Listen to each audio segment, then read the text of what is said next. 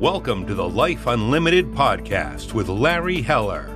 You deserve complete financial advice so you can confidently live your life your way, for life. Now, let's get into this week's podcast episode. Hello and welcome to Life Unlimited with Larry Heller from Heller Wealth Management. I'm Larry's producer, Eric, and I'm here to learn along with you, the listening audience. And Larry is giving me the honor of introducing the guest today and reading her bio, which is awesome. So here we go. Lisa Zeiderman is a highly respected managing partner at Miller Zeiderman LLP in New York. As a matrimonial attorney, CFL, and certified divorce financial analyst, she specializes in complex financial and custody divorce cases for high net worth individuals.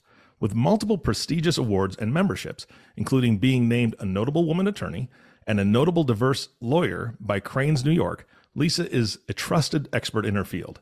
She has been featured in renowned publications like Psychology Today and Financial Advisor magazine. Larry, you brought another great guest. Thank you so much. What's going on today? What are you guys talking about? We're going to talk about divorce today, Eric. So I kind of figured. The bio kind of pointed to that. So yes, it is. Yes, it is. And we're going to talk a little bit about if you're contemplating divorce and some of the things you should think about and talk about, especially if you're getting divorced later in life, which is one of the things we specialize in. So Lisa, thank you so much for joining us today. And why don't we kind of get right to it? So if you are contemplating divorce, especially divorce later in life, and there's a plethora of matrimonial attorneys there and you're going through something emotional. So what should you be asking a question of a potential divorce attorney? So why don't we start with maybe 3 questions that somebody should ask? Sure. So first of all, thank you so much for having me. It's a delight to be speaking to you today. I would say that you need to be, first of all, if you're speaking to a divorce attorney, you need to be asking about what their experience is in the area that you are focused on. So, for example, if you're going through divorce later in life, you want to make sure that your attorney is well acquainted with the imputation of income issues, with dealing with a vocational expert. It may be that you haven't worked out there for a long time, or that you have worked out there and that your spouse hasn't. And so you're going to need to know about imputation of income. Obviously, you also want someone who is very familiar, and you should be asking that about dealing with assets, liabilities, equitable distribution, and what the maintenance laws are now in New York State, what that looks like. So I would say those are the questions that you want to be asking about. Yes. And I guess there's some other specifics that even come into play later in life, especially if they have a higher amount in their retirement accounts, or they're a business owner and either the spouse of a business owner or the business owner, that it may be a more significant asset. So what are your thoughts on both of those? So in terms of if you're a business owner or you're married to a business owner, you need to make sure that you have an attorney who is understanding of the valuation of those businesses. That's going to be first and foremost what you're going to have to deal with, is valuing a business. And you're going to need to know if there's partners involved, and how to deal with a forensic accountant, and which accountant you might be looking at, and whether you should have a neutral accountant or whether you might want to have your own expert. Is the business very complex, or is it a very straightforward business where you don't have, for example, expenses being paid from the business that really may be more personal expenses that have to be adjusted? So there's lots of information about businesses, and you want to be able to ask those questions. You want to also make sure that you tell your attorney and ask your attorney how you deal with things like maybe there's a cash business and things aren't being properly reported on income tax returns. How will your attorney deal with that particular issue? So for sure, those are issues that you want to talk about. As to the retirement accounts, most retirement accounts are going to be divided via Quadro, which is a qualified domestic relations order. And you can talk to your attorney and ask questions about, for example, if there's a Roth IRA that needs to be divided versus other IRAs. What are the tax implications? How is that dealt with? Because Roths are definitely dealt with differently than a regular IRA. So those might be all, issues. The other issue is that sometimes people have separate property claims. They've either inherited money, and we see this particularly with dealing with people who are going to divorce at older, at older ages, because they may have inherited from either parents or grandparents during the marriage, and you want to find out, was that inheritance kept separate and apart? Was it commingled? How is that inheritance going to be treated? Perhaps somebody was married before and had assets and premarital property and came into the marriage. This may be a second or third marriage. So there's so many different types of questions that certainly can be asked and that are important to the client. Yeah, one of the things you mentioned was, maintenance, and now that's kind of a little bit more of a guidelines here in New York. But if you are getting divorced later in life, how does that impact you if someone's looking to retire, not now, but in a shorter time frame? It's a balancing act to some degree, because although long marriages allow under the statute to go up to 50% of the length of the marriage, you still may be at a situation perhaps where your spouse is in their 70s or perhaps even older. And even if they're in their 60s, at some point, maybe the plan was to retire. So are there sufficient assets, and this is important, are there sufficient assets that are going to give off income? And when you divide up those assets, is there sufficient income that's going to come off of those assets each year to pay for all of the expenses and the lifestyle that you both have led? And sometimes there is, because if somebody is planning to retire, then that might mean that there are sufficient assets and that there would be sufficient income to do that. And perhaps maintenance will be cut short in that particular situation. But, it is dependent on the case and on what type of career somebody is actually working in. Look, lawyers work sometimes through their 80s. So it just depends.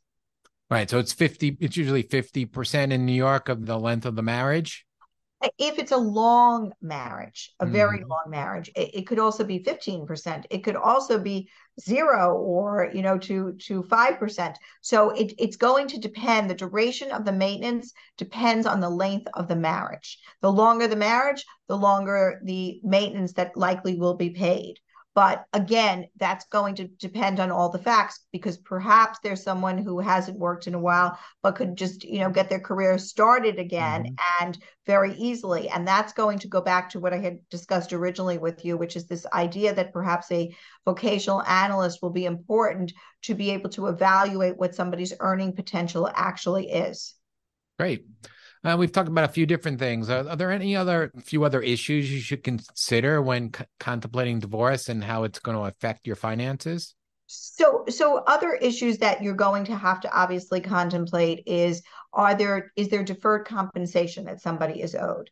And is that deferred compensation going to be something that is going to be completely marital and divided on a 50-50 basis, or is it going to be treated under a different type of formula whereby you're going to be talking about perhaps some sort of a formula called a de Jesus formula, whereby on the de Jesus formula, it is based upon work to be performed, and there's a calculation, and that calculation has to be done. So is it work that's already been performed? And this is more like, you've done the work and now you're going to get the payout at some point in the future, or you have to stay and it's like golden handcuffs. You have to stay and you have to continue performing, and then that may be a different calculation. So that's something as well to consider.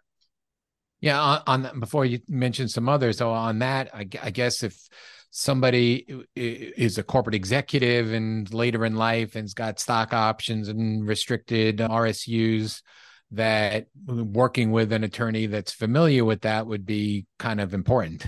Yes, you need to have an attorney who is familiar with that. If that is what you have, you also, one of the questions that people ask during the first consultation sometimes is whether they should file for divorce or not.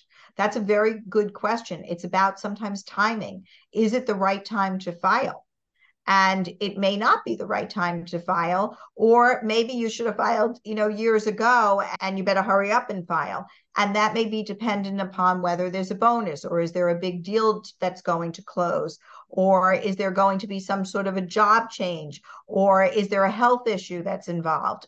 There are various reasons why perhaps filing is or is not the right time. And that is something to definitely discuss with your attorney. Right. I guess it depends upon which side you're on and the timing of that. Yes. And of course, there are other concerns, right? Sometimes people just want to get on with their lives because life is short and they may just want to start the process so that they can move on and do other things in their lives. Any other issues that you should think about when thinking about divorce? You've mentioned a few very important ones. Well, obviously, you're going to also think about custody of your children, and that is an important issue. And you also may be thinking about addiction issues. You could be thinking about different styles of parenting that you each have and whether you can co-parent together, how that's going to work, whether you can make decisions together. Custody is one of the most important pieces of any divorce because it's about your children. And so it's really important that you think that out, and you need to ask your attorney what some of the choices are for access schedules, for making major decisions such as health decisions for your children, educational decisions for the children, and other decisions. So all of that is very important. So when trying to find the right attorney to use, is it really more of a comfort level, obviously an experience level? How do you know that this attorney, either yourself or somebody else, is going to be a good fit for them? So I think one way is to get a referral from someone who's actually utilized the attorney. We have clients who come to us most of the time through referral sources. Another is certainly to look at some of the sites, Avo and some of the other sites have referrals, recommendations, etc. And that would be important as well. And then you have to use your gut. Do you click with this person? Is this person going to protect your back? What is the story in terms of that? Absolutely. So some of the other things, especially when you're getting divorced later in life, is sometimes estate tax issues. So divorce can affect that in a big way. So what are some of the tips to ensure that you're thinking through all these issues before getting a divorce? Well, so in terms of estate tax, remember, equitable distribution has no tax, right? I mean, you're going to have other taxes. You may have capital gains taxes. You may have transfer taxes. There may be other taxes that are related to either property, stock, etc. But equitable distribution does not have a tax.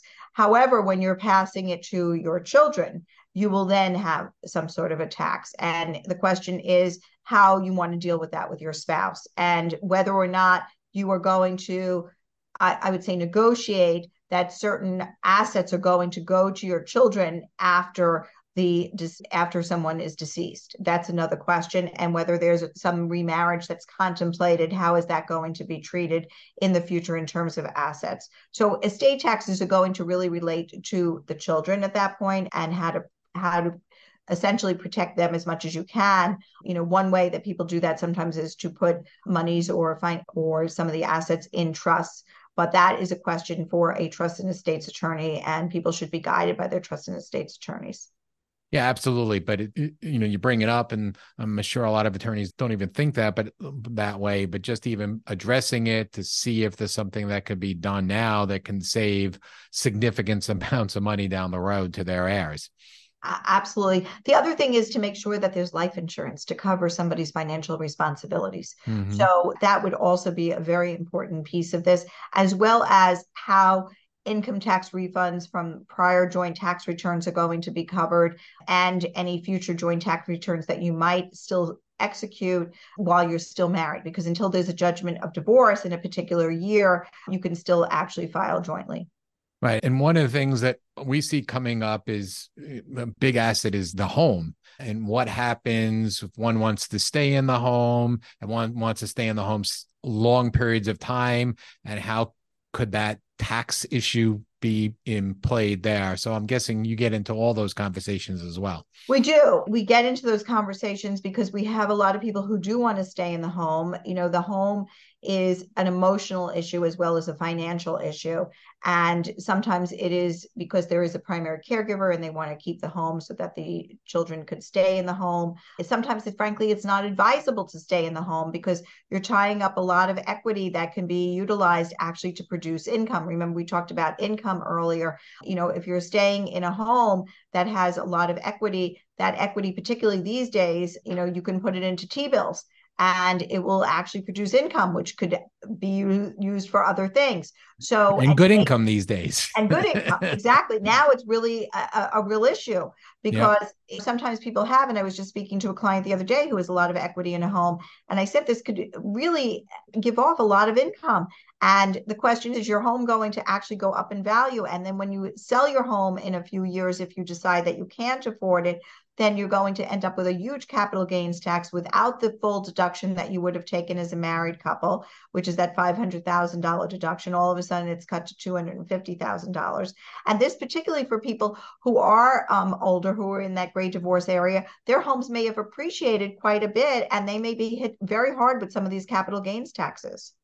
Absolutely. So it's a fine line. I mean, the same thing us when we're talking about financial planning and investments is the emotional impact, and people get so emotionally tied up with a specific investment, especially a house that it can be.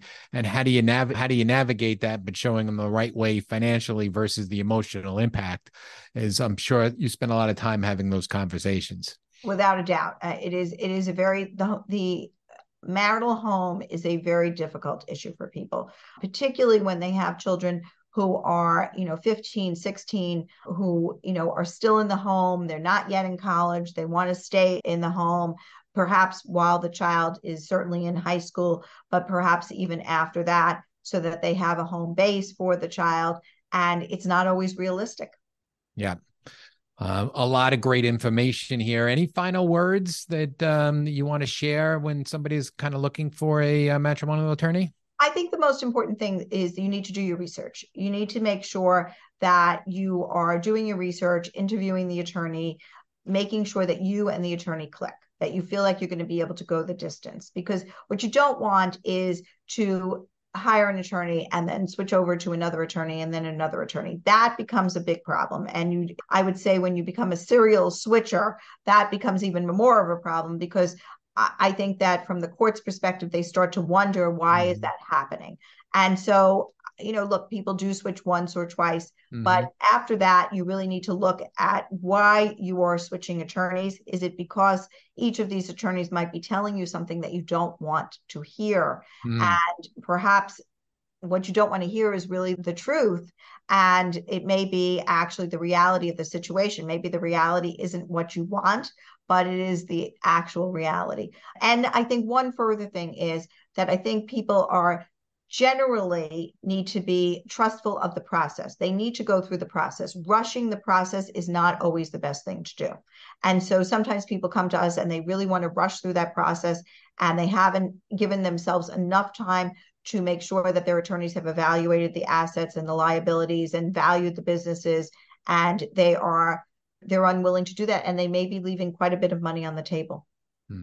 Lisa, so much great advice here for somebody that's contemplating a divorce. Thank you so much for joining us today. If somebody wants to reach out and get in contact with you, how should they do that? So they could go to my blog, which is lisazeiderman.com, or they can actually reach me by email at lz@mzw-law.com. Great. Thanks so much for joining us today, Lisa. Thank you so much. This has been fantastic. Great podcast. Both of you gave great information. Larry, if folks are going through this and they want to talk to you, how do they get a hold of you? Sure. They can reach out to our website at hellowealthmanagement.com, and they can click right there and schedule a free 20-minute call, myself or one of the other financial planners on staff, or they can reach out to us by phone at 631-248-3600. Great. All right. Thank you both again. And of course, our last thank you goes to you, the listening audience. Thank you so much for tuning in and listening to the Life Unlimited podcast with Larry Heller. If you have not subscribed to the podcast yet, please click the subscribe now button below. This way, when Larry comes out with a new program, it'll come out directly on your listening device. We also humbly ask that you share this podcast, rate it, and leave a review, as this actually does help others find the show. Again, thank you so much for listening today. For everyone at Heller Wealth Management, this is Eric Johnson reminding you to live your best day every day, and we'll see you next time.